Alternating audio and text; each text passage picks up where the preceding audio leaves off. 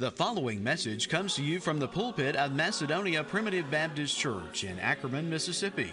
We invite you to visit Macedonia Primitive Baptist Church for worship services every Sunday morning at 10:30 a.m. Macedonia is located at 11 Staten Road on Highway 15, 5 miles north of Ackerman, Mississippi.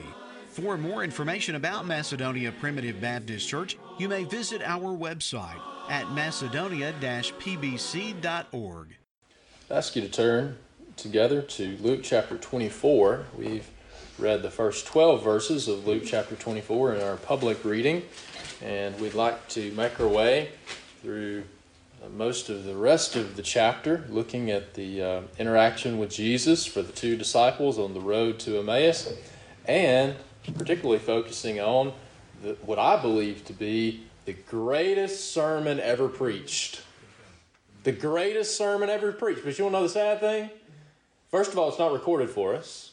And second of all, the two people that heard it didn't get it, other than in their heart. But this is the greatest sermon, I believe, that has ever been preached on the face of the earth.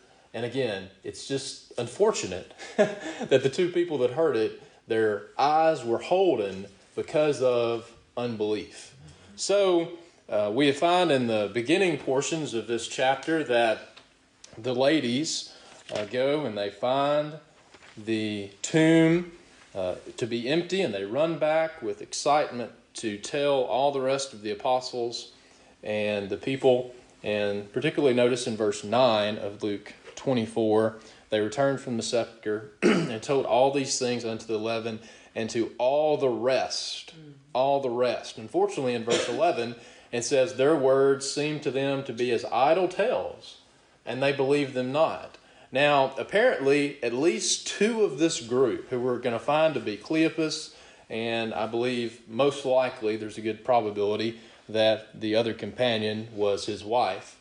But at a minimum, those two people were in the room. That's important. Those two people are not just random citizens of Jerusalem who were talking about the buzz in the community. These are two people who knew Jesus personally, that were disciples of Christ, and were in the room with the apostles when the women came and said that Jesus was resurrected. And unfortunately, they were of the people in the room that took this report as idle tales, and it's very important, they believed them not. There's a reason why their eyes were restricted from seeing Jesus as he was walking with them on the road to Emmaus. There's a reason why their eyes were dimmed and they weren't able to recognize him. And you want to know what that problem was? It was unbelief. It was unbelief.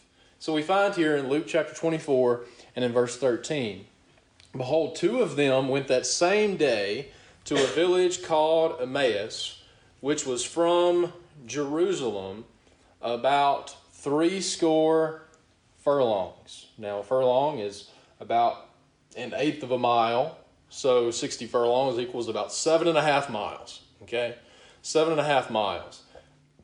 In verse 14, they talked together of all these things which had happened. And it came to pass that while they communed together and reasoned, Jesus himself drew near and went with them. But their eyes were holden that they should not know him. And he said unto them, what manner of communications are these that ye have one to another, as ye walk and are sad? And one of them, whose name was Cleopas, answering said unto him, art thou only a stranger in Jerusalem, and hast not known the things which are come to pass there in these days? So first of all, we find that one of these people that are traveling back to Emmaus is Cleopas.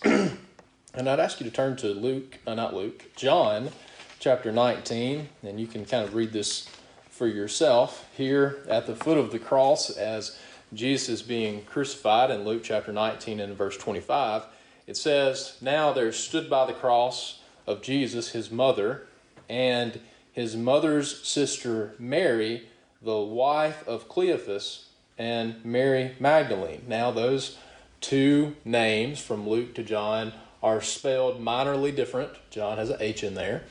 But it's very possible that this could be the same people.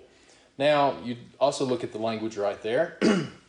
Jesus' mother, we know her name was Mary, and his mother's sister Mary. Well, it wouldn't make a lot of sense to have two kids and name both of them Mary.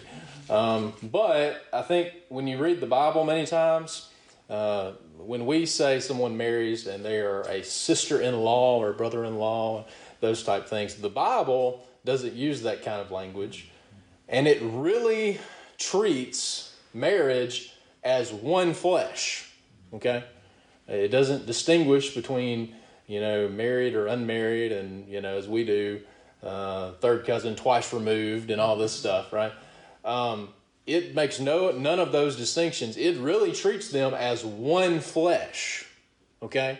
So therefore, this could very easily be describing, even though it says his mother's sister, Cleopas could be the brother of either Mary or Joseph, and then Mary is what we would term to be the sister-in-law, but according to the Bible, that's her sister, okay? Because they're one flesh, that's her sister.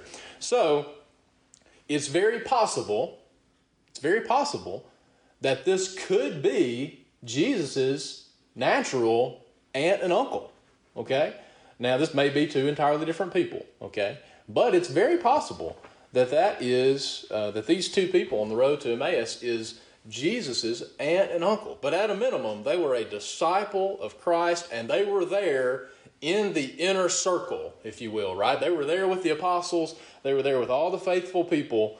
And they, unfortunately, it appears to me, they most likely just lived in Emmaus. They were in town because of all the things that were happening, and they were just kind of going back home. Okay? There's quite a few things here in this account, not just in this account, but in all the rest of the other four gospel accounts of Jesus' crucifixion and the aftermath of that and his resurrection. So many people get a bad rap sometimes for unbelief and things like that. Thomas, right? He said that unless I see the prints in his hands and the prints in his feet, then I won't believe. And again, doubting Thomas gets a really bad rap. But for all practical purposes, as I've reread this week, for all practical purposes, every single person outside of Mary Magdalene and the women who believed the account of the angel, and John, I want to highlight that in just a minute, but outside of that, pretty much everyone would not believe the account that he was resurrected until they saw him. Okay? Just about everyone. And they were there in the room, and it's like their spiritual minds just can't connect, because they're going to say here a little bit later, he told us that he was going to be resurrected the third day. And we know it's the third day. We know that he should have been resurrected today. Well, guess what? Somebody told you that he was. Somebody told you that he was. So those spiritual dots should have connected. He's been telling us that you're going to be resurrected. Then people that we trust, that are not just going to make things up, they're verifiable. And then they say he is resurrected. And essentially, these people are just like Thomas and say, man, unless I see him, I just can't believe it. I can't believe that he's been telling us this whole time it's going to happen. We told it, and then somebody gives us a verifiable report that it has happened, and then they still say, well, I guess I just got to see it to believe it. No, faith is believing the Word of God and walking by faith and not by sight, right? Okay? So, Jesus comes, and as they are just returning back home, I talked about Thomas, and he gets a little bit of a bad rap. Certainly Peter does as well, in quite a few different things. But one of those being John chapter 21, where he says, all right, well, I go a-fishing, right? I'm just going to go back to what I was doing before. Now, again, I don't necessarily know if Cleopas lived in Emmaus. So you take that for what it is, which is my conjecture. But it seems to me that they were back in Jerusalem with all the buzz and everything that was going on, maybe even his nephew being crucified and everything that was going on. And then they were waiting, anticipating the resurrection of Jesus. They're there with all the apostles. Then they find out that he's there. They find out that he is resurrected. And then they don't believe it. They believe it's idle tales. They don't believe it. And then what do they kind of say to themselves? Well, honey, I guess we can just go home now. It seems to me if I found out that Jesus was resurrected and he's in Jerusalem, I think I want to hang out in Jerusalem a little bit longer, right? I don't want to just go back home.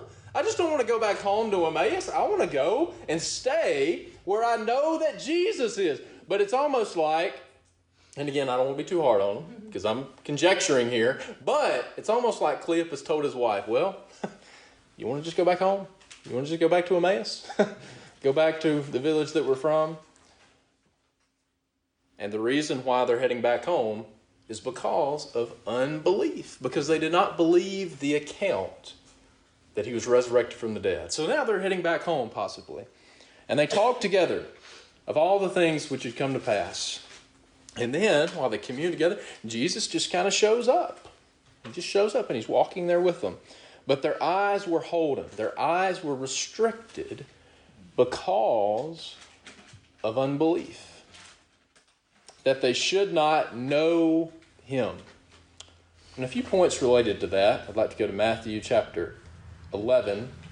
Certainly this is the case in the new birth, that someone can't know the Lord unless they've been given heart to know him. That's part of the package of the new birth, if you will. In Hebrews chapter 8, they shall all know me from the least to the greatest. They'll know him in their soul, that Abba Father knowledge. But it's almost as if some of this language, though, it applies in the sense of God restricting some degree of knowledge to the non-elect and such. But I don't believe that God really has to hide much from people that are dead. Okay? So a lot of times when it talks about things being hidden and restricted, God does not waste his time hiding things from dead people, I don't think. Okay? But he says here in Matthew chapter 11 and verse 25, and again, if you look at the whole context of this leading up to the verses, come unto me, all you that labor and are heavy laden, this isn't an invitation for people to go to heaven. This is an invitation for children of God, right, that are already born again. So I thank thee, Matthew chapter 11 and verse 25, I thank thee, O Father, Lord of heaven and earth, because thou hast hid these things from the wise and prudent, and hast revealed them unto babes. Now, why did God do that? I mean, that seems unfair, right? People always want to hurl accusations at God. It's not fair that you would choose someone and leave Esau in his wretched condition. It's not fair that you would choose someone and leave someone else with it. It's not fair that you would reveal in a special way to some people, but you would leave other people in a state of ignorance. Well, why does God have the right to do that? That's right, Brother Joel, because he's God. Because he's the I am. Because he is God. Even so, Father, for so it seemed good in thy sight. That's one of the privileges of being sovereign, is you get to do what you want. And he doesn't just do what he wants in a bad way. No, he's a good and a perfect God. So he always does things that are good and perfect. Verse 27, all things are delivered unto me of my Father, and no man knoweth the Son but the Father. Neither knoweth any man the Father save the Son, and he to whomsoever the Son will reveal him. Now that certainly applies in the new birth, doesn't it? It applies in the new birth that no one is going to know God unless the Son of God reveals the Father to him. But that also applies in discipleship too. Because, I'll tell you, God is so gracious to us. Because look how he treated the Jews. Do you want to know why many of the Jews were put under judicial blindness? Born again children of God, in the days of Jesus, were put under judicial blindness where Jesus was, just like the people on the road to Emmaus, Jesus was standing in front of them doing mighty miracles, but they couldn't see it. They couldn't see it. Why? Because God put a judicial blindness over them. Why? Because he came unto his own, and his own received him not. Right?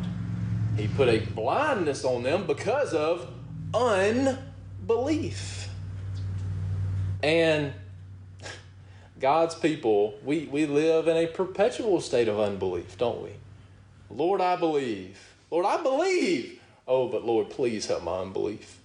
Because we have a little bit of unbelief residing in us every single day. And isn't God so gracious to not totally drop the curtain and the veil at a moment's notice to where we can't see anything? Isn't God just so gracious and merciful, even in spite of our unbelief, to allow us to still see glimpses of Jesus through the lattice work and still see him even despite our unbelief? Now, there came a time where Jesus eventually lifted up the curtain to these people on the road to Emmaus, right? He didn't leave them in darkness all the time, but the reason why they were not able to see Jesus as he is there in that moment is because of unbelief. If you read John chapter 20, you see that Mary Magdalene is the first person to come to the empty tomb.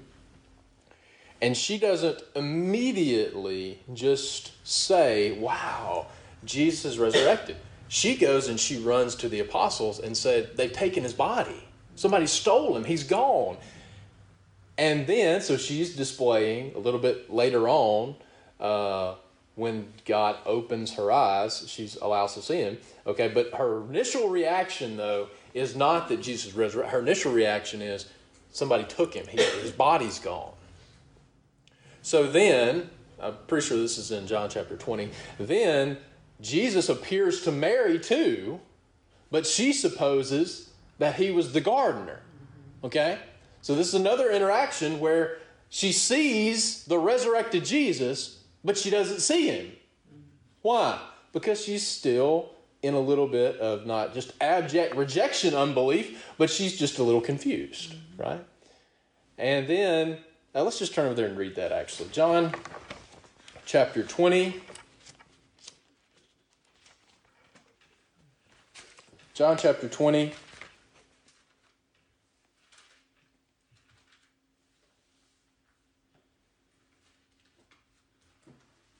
Verse 14. And when she had said thus, she turned herself and saw Jesus standing, but she knew not that it was Jesus, right? Her vision of Jesus was restricted a little bit because she was not believing as fully as she ought to. And then Jesus says, woman, why weepest thou? Whom seekest thou? And she's supposing him to be the gardener. See, she doesn't recognize him either. Sir, if thou have borne him hence, just tell me where thou hast laid him, and I will take him away. Somebody stole him, and if you're involved in it, tell me where you took him, so I can go find him. And then he says, don't you love how God calls his people by name? He just says to her, Mary. Mary. And then she knows him. She says, Rabboni, which is to say master. And then he says, touch me not, for I am not yet ascended. And then that is when she goes and she tells everybody. Right? But you see there with Mary Magdalene as well, she did not initially recognize Jesus when he was appearing to her. A little bit further up there in John chapter 20, again, I really enjoyed this account. She sees it, and then she goes and she runs and tells Peter and the Apostle John, who is the disciple whom Jesus loved, that's referenced there in verse 2. Then they run, and you got to love the Apostle John being the one that's inspired to write this, and he just conveniently adds that he outruns Peter to the tomb. You got to love the gamesmanship between all these apostles, and I give maybe the Holy Spirit suffered John a little bit to say, you know what, why don't you just go ahead and tell them that you got there first too, right? But when they saw the tomb, though, again, Mary Magdalene did not fully believe until she saw Jesus, okay? She did not fully believe till she saw Jesus. Thomas did not fully believe till he saw Jesus. But the Apostle John, though, it says in verse 8 they went in, and that other disciple, speaking of the apostle whom Jesus loved, which is the apostle John, came first to the sepulchre. And when he saw, he believed. He believed. And I can think, as I was reading back through this week, I think he's about the only one in that verse right there that truly believed that Jesus was resurrected before he saw it. Now again, we give Thomas a really hard time, but every single one of these people were the exact same way. And isn't that pitiful that they were supposedly looking for him to be resurrected the third day, and for some reason they didn't believe the report when they found out that he was. And he goes on to say there later, as he shows Thomas didn't believe, and then he appears to him again, and then he goes on later to say, you would not believe without seeing this. And he said, blessed are they, Thomas, because thou hast seen me and thou hast believed. Blessed are they that have not seen and have yet believed. And that's us, isn't it? That's our only option. We can't see the physical Jesus, but you can make a strong case that possibly the Apostle John is the only one that truly believed that Jesus was resurrected prior to seeing Jesus. And there's a lot to be commended about the Apostle John too, because again, Peter said, I'll never leave you, I'll never forsake you. And we know he denied him 3 times, but guess what? Every single one of the apostles said the exact same thing. And what did they all do after Jesus was arrested in the Garden of Gethsemane? They all fled. But you'll know the only person that came back? The Apostle John. He was there with Mary and the women at the foot of the cross, wasn't he? He was the only apostle that was there. Now, Peter, he was hanging out on the fringes, and he ended up denying the Lord 3 times while he was hanging out there on the fringes. But the only apostle that was there at the foot of the cross was the Apostle John. And the only apostle that believed without seeing Jesus was the Apostle John. Okay? So now, Cleopas and his companion are returning to Emmaus. And their eyes are restricted from seeing Jesus because of their unbelief. And it's really, there's no way they would have talked to Jesus this way if they knew who they were talking to. Because they're really being kind of salty and sarcastic. Are thou a stranger in Jerusalem and you don't know? And no doubt it was the buzz of the whole town. It would have been a very unique thing for someone to have been in Jerusalem the last few days and you don't know what's going on with Jesus of Nazareth. Everyone was talking about this, right? And then they say, how in the world do you not know about this? If you haven't heard about Jesus of Nazareth. And then Jesus just kind of plays along. Well, what things? What are you talking about? You know, what things have been going on? And then they say, concerning Jesus of Nazareth, and I want you to notice how sad this is. These were people that were anticipating the resurrection of Jesus. They heard a report that he was resurrected, and they're talking about Jesus in a defeated past tense. Isn't it sad how God's people can get discouraged and depressed so quickly? You know, think about Elijah. And he's calling down fire from heaven and destroying those 850 false prophets. And all it takes is one wicked woman threatening him. And within a day, he's saying, Lord, my life's not worth anything. Take my life.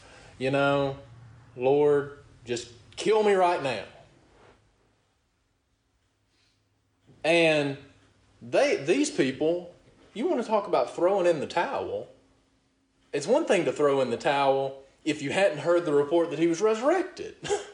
But these people have already thrown in the towel concerning Jesus of Nazareth, which was a prophet. He was a prophet.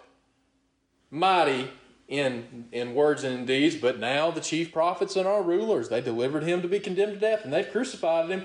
And we trusted that it had been him which should have redeemed Israel. And besides all this, today is the 3rd day which those things were done. And yea, certain women also of our company made us astonished, which were at the sepulchre. And they found him not. They found not his body. And they came and said they had seen a vision of angels and said that he was alive. And certain of them which were with us went to the sepulchre, but they didn't find his body though. So we got a report that he's resurrected, which, again, they just don't get it. They're looking for a body, but he's been resurrected. There's no body going to be laying in the tomb. Why? Because he's alive, right? But isn't this so sad? We had trusted that he would have been the one that was going to redeem Israel. And they've just thrown in the towel. They've thrown in the towel and said, man, we put all of our hopes in him. Today's the third day. Today's the day we should have seen him. And I guess Jesus failed. Mm-hmm. I guess he failed. We put our hopes in him. We hoped he was going to redeem Israel, but we haven't seen him with our own two eyes. So I guess he failed in redeeming Israel. And as a side note, isn't it so discouraging? And it was very evident, by the way, from Jesus. He says in verse 17, why is it that you walk and are sad? Their whole disposition, everything about them was just depressed and sad. It was written all over their face. It was written all over their countenance. Which, by the way, obviously, if that's how they felt in their mind, they should be sad. But the truth is standing right in front of you, and you're sad in the presence of the resurrected Son of God just because you don't believe the report of the gospel. And isn't it sad how many children of God walk around sad here in this world when they say, I'll tell you, Jesus wanted to redeem all the world. Jesus wanted to redeem all of Israel. And we trusted and we hoped that he was going to get more people to heaven. But unfortunately, we hoped he was going to redeem all of Israel. But unfortunately, I guess he's just going to have to settle for those people that are willing to repent, willing to believe, willing to act right. And many people have a very diminished view. What's the language that's used in the Mount of Transfiguration? They had Moses and they had Elijah, and what did they speak of? They speak of his decease that he should accomplish at Jerusalem. Jesus' decease in Jerusalem was an accomplishment, right? He accomplished everything that he came in the world to do, which was to save his people from their sins. But unfortunately, so many children of God are walking around, even if they don't really understand it, in a sad countenance in their soul, because they think Jesus wants to save everybody, but he just couldn't get the job done. Okay? Unfortunately, that's the same state of unbelief that Cleopas and his companion are in as well. So they'd heard the report. They heard the report. They didn't believe it. And they have thrown in the towel and they're just heading back home. And then Jesus rebukes them in verse 25. O fools, and slow of heart to believe all that the prophets have spoken. Ought not Christ to have suffered these things to enter into his glory? That was something that the Jews never got. They were all about these prophecies of the seed of David setting up a kingdom that will stand forever, and all of these manifest prophecies of the kingdom of God. But they could not reconcile that with Isaiah 53, that he's going to be a man of sorrows and acquainted with grief and all of that. And the abject suffering that is displayed in the prophecy in Isaiah 53. The Jews couldn't reconcile it. They couldn't get it. Okay? But I want you to notice how Jesus here connects the necessity of suffering to enter into glory. Now these Jews, they were all about the prophecies of the kingdom, but they were not looking for the prophecies of the necessity of Christ suffering to enter into his glory. And then what did Jesus do? He preaches the greatest sermon in the history of the world. And you know what? They didn't get it in their head. They didn't get it in their head. But it says in verse 32, after he ends up vanishing and leaving, They say in verse 32, did not our hearts burn within us while he talked with us by the way and while he opened to us the scriptures? And I believe that's a very important distinction, because there's a lot of children of God, I believe, that the gospel of salvation by grace alone, it resonates with their heart. Their head may never get it. Why? Because there's some things, some spiritual cataracts that are obstructing their view. There are some problems. There's some family ties. There are some verses that they haven't had reconciled properly in a rightly dividing of Scripture. There are obstacles in their vision that is preventing them from believing it all the way in their head. But boy, it resonates in their heart. And the gospel of salvation by grace alone is always going to burn the heart of the child of God. Why? Because that's the law and the truth that God has written in the heart of every single child of God. I haven't had these experiences myself very much. I haven't preached too many funerals. But I know many primitive Baptists, if they get up at a funeral and they just preach salvation by grace alone, not any action that we could add to the work of Jesus Christ. It is finished, and He saved His people, and so shall we ever be with the Lord. And there are always people that come up to them afterwards and say, you know what, where do you preach at? I'd never heard that before. I want to come. Why? Because there is something that touched their soul. There's something that touched their heart. But then what happens? Their head gets in the way. Their head gets in the way. And their eyes can't see Christ properly because there's something in their vision that is obstructing that. But boy, it always resonates with the heart. Because I'll tell you, the soul always gets happy when it describes the finished work of Jesus Christ and salvation by grace alone. That always touches the heart. So I will say that this greatest sermon that was ever preached in the history of the world, these people didn't get it in their head, but their souls were happy.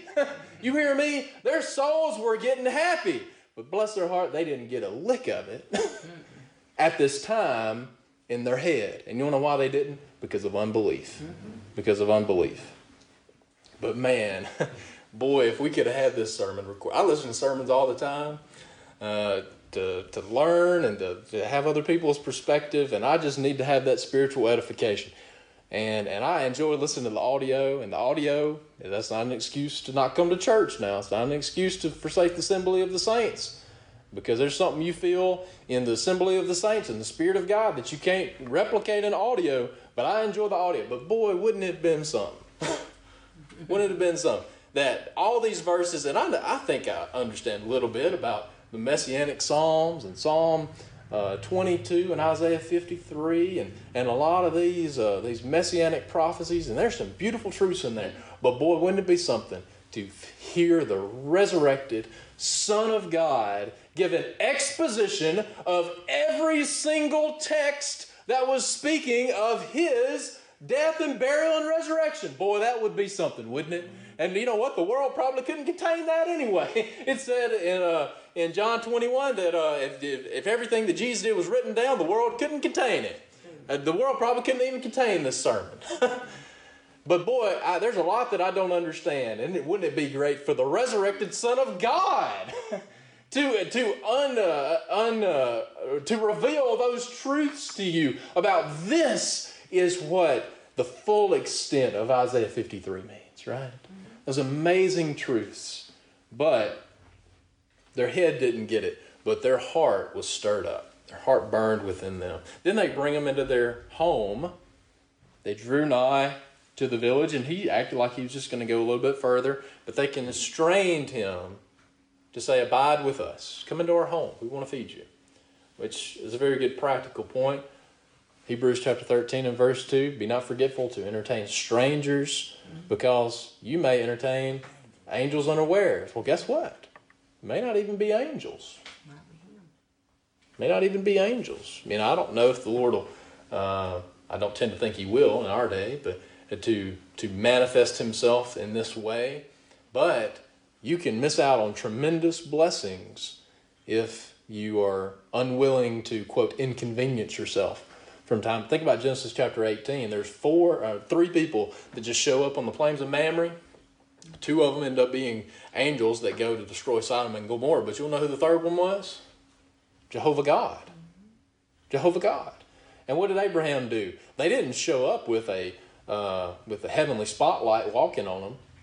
No, they were three strangers that he treated just like every other stranger that walked by his tent. Hey, can you come in? I'll feed you. I'll wash your feet. So be not forgetful to entertain strangers unawares. And aren't you glad for them in hindsight that they were willing to do that? Because wouldn't it have been, when they actually realized who he was, if they would have said, well, actually we've had a really busy couple days. We probably don't have anything in the pantry. Why don't you just go on ahead? We don't want to inconvenience you. No, they brought him into their home, probably when it was inconvenient. And they had this communion with him, and it says there in verse 30, he sat with them at meat, and he brake bread and blessed it and gave it to them. That sounds a lot like the Lord's Supper, doesn't it? It sounds a lot like communion. But then, as he communed with them there over supper, their eyes were opened. So their eyes were restricted. But then all of a sudden their eyes were open. And then they get it, and then whoosh, he's gone. He vanished away. And then they said, did not our hearts burn within us while he talked with us, by the way, and while he opened to us his... And you know what they do? They just got home. They fed Jesus supper. Their eyes were open. He vanished out of their sight. And what do? They get right back up and they go straight to Jerusalem, where they just came from. Isn't it interesting, a contrast between those two journeys to and from Emmaus? That they were in total despair that the Redeemer of Israel had failed, even while the Redeemer was walking with them. They were walking in total sadness and dejection going to Emmaus. Then all of a sudden they realized that he's resurrected. They saw him, and now all of a sudden their attitude is entirely different, going back to Jerusalem, isn't it?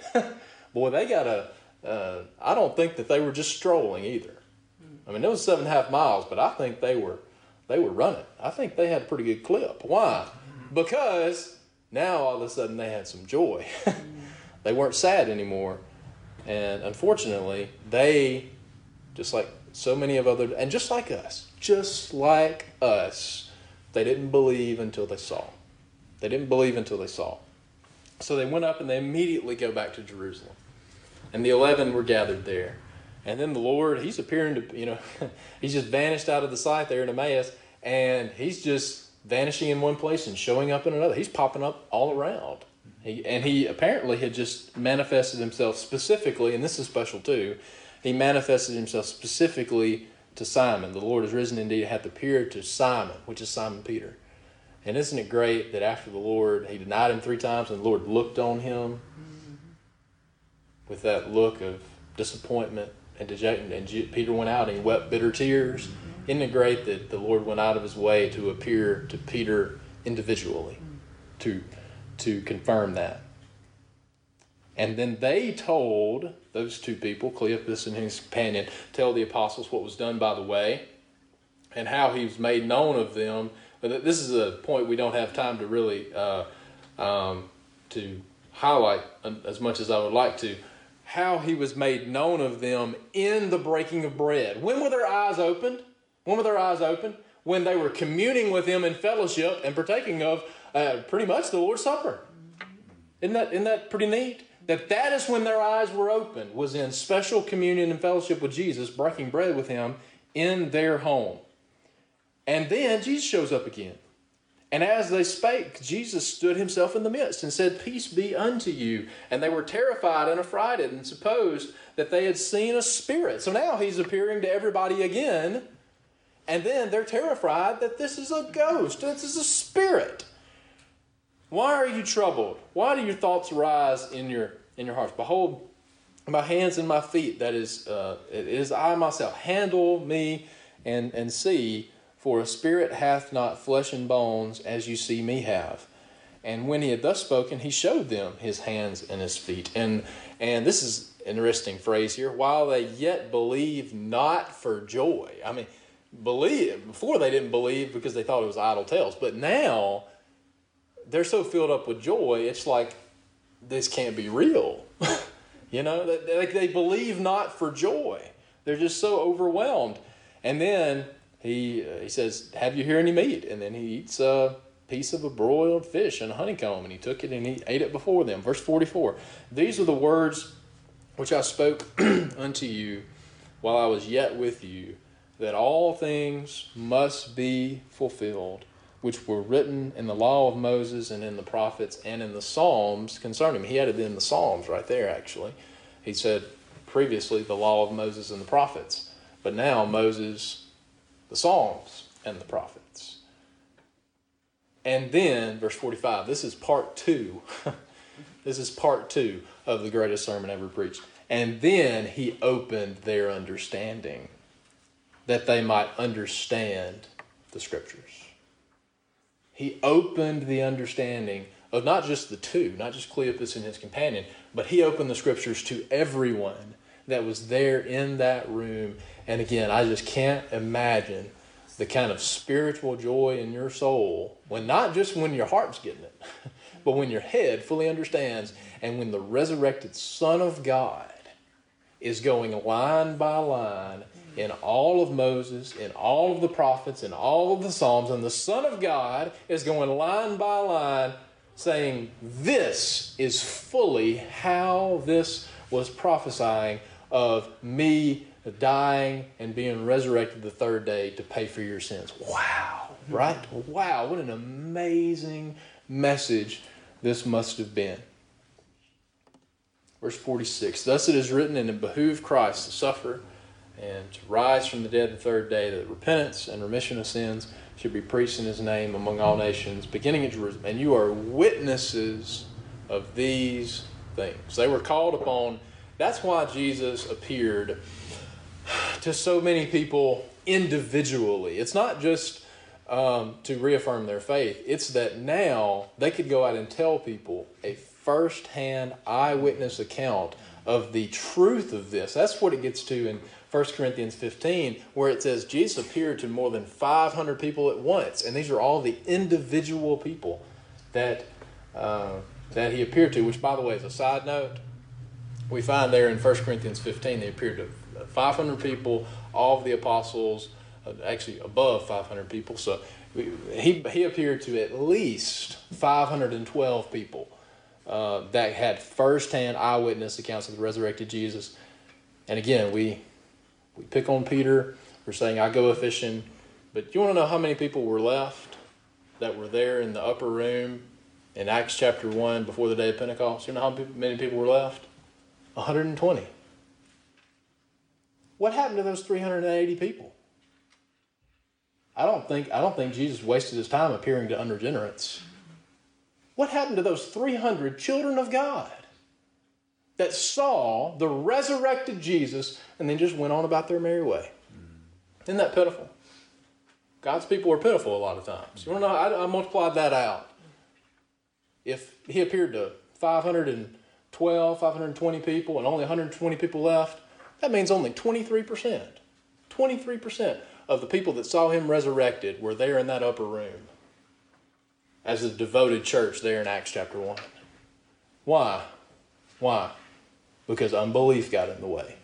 You sure enough know their heart wasn't deceived when they saw the resurrected Jesus. They let some things cloud their vision.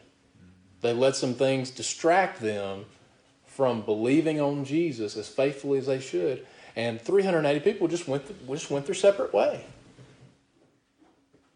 But God allowed them to see him so they would go out and tell other people, not just the idea of the gospel, but I saw a resurrected Jesus of Nazareth.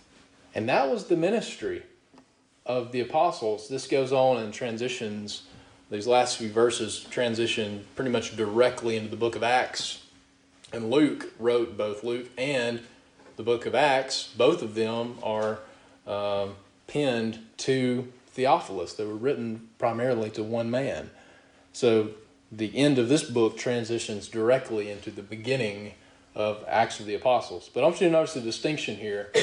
In verse 41, it says, they believed not for joy, but now they've seen the resurrected Jesus. He told them, you're going to go and be a disciple for me. He goes out to Bethany, verse 50, and he lifts up his hand. And it came to pass, while he blessed them, he was parted from them and carried up into heaven, and they worshiped him, and they returned to Jerusalem with great joy. So before, right, they believed not for joy, but now their perspective is entirely changed. And you want to know why? You want to know why the original apostles, they were not afraid of the Sanhedrin when they said they were going to throw you in jail? They weren't afraid of any of that stuff. We're going to obey God rather than man. Why weren't they afraid of any of that? Because they had seen the resurrected Son of God. And I'll tell you, a vision of the resurrected Son of God can give us the appropriate vision to put everything else in perspective. Because I'll tell you, Peter and John, they weren't concerned when, the chief priest and all the members of the Sanhedrin, and they, the same ones that killed Jesus, and they put their finger in their face and they said, don't you dare say anything else about the resurrected Jesus. And they just laughed in their face. And they said, look, I'm not afraid of you at all. Why? Because I have been emboldened by the knowledge and the vision of the resurrected Son of God. And I'll tell you, that's the kind of boldness that the church should have. That's the church that turned the world upside down. That's the church that set Jerusalem on fire. That closed down pagan temples in Ephesus. That's the church that turned the world upside down. And what was the vision that they had in their mind the whole time while they were doing that? A vision of the resurrected Son of God. Now, we can't see him personally.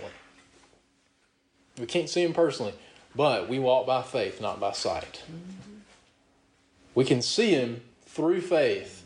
And I believe we can see the detriments when we don't trust and believe God as faithfully as we should. And I just as a practical note, you will miss a lot of God's movement and providence and manifestations in your life. He's there. But you will miss it if you're not believing and trusting God in the manner that you should. But boy, when you get some things out of your vision, and you can see God moving, in this world, you can see that his lines of providence lining up in so many different areas of your life. When you can see that, it gives you so much more boldness and encouragement for the future. But you will miss it. If your eyes get distracted. Okay? The Son of God was standing right in front of people, and they could not see him because of unbelief. Okay? Lord knows we need to have his grace to get rid of our spiritual cataracts that prevent us from seeing Jesus clearly. And there's no vision we need to see more clearly than the resurrected Son of God. That he has been resurrected from the dead, that he is the living Savior, and we have the blessed privilege of the gospel, that he has been resurrected, and that's why we don't sorrow as others that have no hope. You see, that's why those apostles were not concerned. If those chief priests kill me just like they did Jesus, all that does is get eternity started faster. And this body is going to be resurrected at the end of time. This body's going to be resurrected. Why? Because Jesus was resurrected. That's the impact that the gospel has. That's the impact that the gospel has in God's people's lives. We don't get concerned about all the things of this world when we're going out with great joy because of the knowledge of the resurrected Jesus, right? I'm so thankful that Jesus came in the world and died for our sins, but he's so gracious to us to give us this gospel, to give us this word, to encourage us so we can serve him faithfully here in our life of discipleship. We thank you for listening to today's message and invite you to visit Macedonia Primitive Baptist Church for worship services every Sunday morning at 10:30 a.m. Macedonia is located at 11 Staten Road on Highway 15, 5 miles north of Ackerman, Mississippi. For further information about Macedonia Primitive Baptist Church, you may visit our website at macedonia-pbc.org.